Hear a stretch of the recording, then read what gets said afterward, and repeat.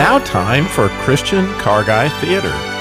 With today's episode, River Rock Retaliation, Part 4. Previously on River Rock Retaliation Part 3, it was like all hell had broken loose when Satan's malevolent demons Nagadonna, Zemia, Shaddam, and Nakashi are stirring up trouble with a capital T. The Bible says that Satan comes to steal, kill, and destroy, and these demonic forces are trying to do all that. The enemy didn't like the fact that Noir, who was once a vile and thoroughly evil conman, literally escaped from hell and found Jesus Christ as his savior. And Noir remembered that his old auntie had given him the name Lazarus. And then, amazingly, Lazarus led Bad Brad to the Lord Jesus. Oh no, the enemy didn't like that at all. And the demonic horde were out to destroy some of the lives of God's finest pilgrims in River Rock. The Under the Hood team and Jimmy's faithful Jeep are overhearing the demonic forces in the heavenlies. And they are fervently praying with all their auto-part hearts for God's help. The ghoulish demons are arranging for Agent Kent to believe a lie and destroy Mayor Elvira Merryweather's reputation, not to mention exposing Pastor Jack's son, who is a heroin addict. It's the middle of the night, and the demons are making sure that people like Brad and his daughter Christy do not stay awake and pray.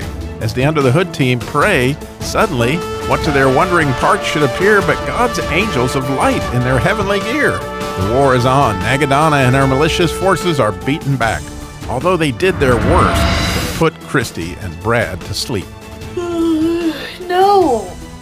No, I am going to get up and pray, no matter what. I don't know why Pastor Jack especially is on my heart, and even Mayor Merryweather. But I know I'm supposed to pray.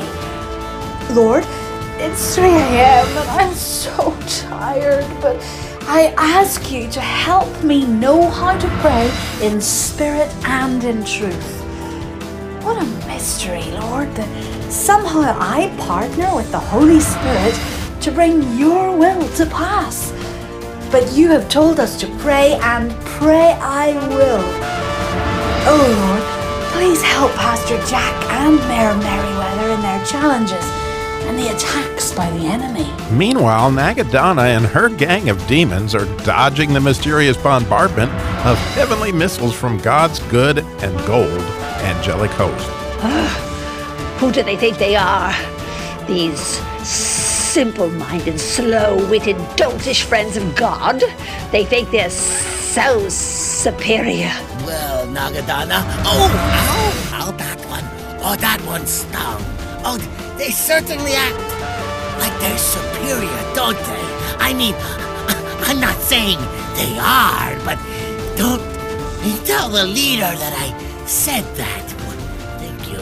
But some of them do seem to throw a pretty mean curveball. Ow! Saddam, you fool! Zemia, where are you going? Oh, no. I'm not going anywhere.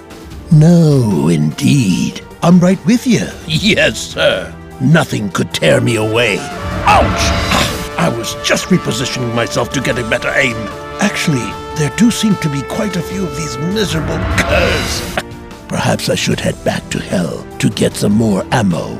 Want to come along, Nakashi? I'll go with you, Zemia. Our leader insists that we be well equipped with weaponry, and we certainly wouldn't want to let the loathsome leader down, would we? Ow! Wait up, Zemia! Right behind you! Ow! That trumpet sound is deafening. Oh, another fine mess you have all gotten me into. Ow! Oh, I'm only going back in order to report you to the Supreme Leader. The Under the Hood gang is thrilled as they see God's angels drive back the enemy. Racy gas tank practically explodes with joy. Well, team, my tank just about overfloweth with the wonder of all this. We are so doggone blessed to see our prayers answered and to be able to actually witness this battle. The battle is the Lord's, isn't that right, Mosey Motorola? Oh, yeah. Right as rain, Gracie Gas Tank. And we know our god reigns. You see what I did there? Yeah, it's a little play on words with about rain. You see what I'm saying? So it gives us the fresh oil that we pray for. And I, Mosimoto, for one, feel a whole new infusion of that fresh oil. So you see what I'm saying? It's kind of an oil play on words motif. What about you, Tammy Tensioner? Oh, yeah, Mosey. I mean, as long as I'm tight with God, I don't have any tension at all. His joy is my strength. Isn't that right, Anita Intake? Fernando Fuel Injector, my husband, have you ever seen such heavenly manifold firepower? Hijo de la mañana! My little Conchita Anita Intake! Those demons are learning the hard way to go to the cannonball. You have to be the right caliber. If I may inject, it has me all fired up! Although the enemy has been driven back, at least for now, some of the damage those demons have done remains. A few days later, Agent Kent continues to be annoyed with Mayor Elvira Merryweather because Agent Kent has believed the lie that she reminds him of his domineering sister, and he's out to get her for the accidental death of her husband. Elvira's having lunch with her old pal Nettie at Pop's malt shop. They're sitting in the corner, and Elvira is quite upset. But Elvira, honey, why are you so upset? Now, what is this big mystery that you haven't told me? It can't be that bad. Shh, Nettie, please keep your voice down. All right. Now just tell me. You know I am your friend, and you can tell me anything. You know that before I moved here, my husband passed away? Yeah, I remember. Nettie, what you don't know is that I accidentally poisoned my husband. I put what I thought was his apple juice in the refrigerator. Unfortunately, I forgot I put tiki torch oil in an old apple juice container. You see, we were getting ready for a party, and I was looking for the tiki oil, and my husband Melvin was thirsty and opened the fridge, and oh, Lord. He drank the oil? Oh, my. He died right there, just as people were arriving for the party. I was exonerated, but I just didn't want anyone at Rock River to know. When I moved here, I wanted a whole new life. And then I received this in the mail from Agent Kent.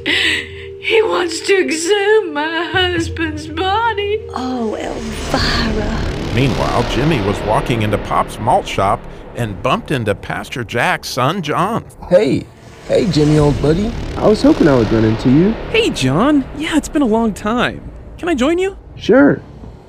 Man, Jimmy, I sure could use your help. Would you be able to help me out with a couple $100?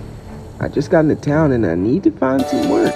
Tune in next month for another exciting episode of Christian Car Guy Theater's River Rock Retaliation. Now, here's Danny Dipstick and Randy Radiator to review today's episode. Randy, I think Agent Kent's idea of Elvira killing her husband with a tiki drink is clutching at straws. That's the saddest tiki story I have ever heard, Daddy. Elvira sure carries a torch for him. Oh, Daddy, that's awful. I'm so ashamed of myself. I have never sunk that low before. It's a good thing he didn't meet his match that night. The spark would have lighted up his life for sure. Oh, boy. Randy, it's my job to do the tasteless jokes around here. You're supposed to tell us how those car parts saved the day and God was the one that was lighting things up. I know, you're right, Daddy. It's my job to enlighten, and as things get even darker, we need to see the bright side. And remember, in Psalm 63:6, it says, "On my bed I remember you. I think of you through the watches of the night. They beat back those evil forces with the prayers in the middle of the night, Danny. You know, Danny, I once did a play about puns. It really was just a play on words. Oh, boy. See what I did there, Danny? Say goodbye, Danny.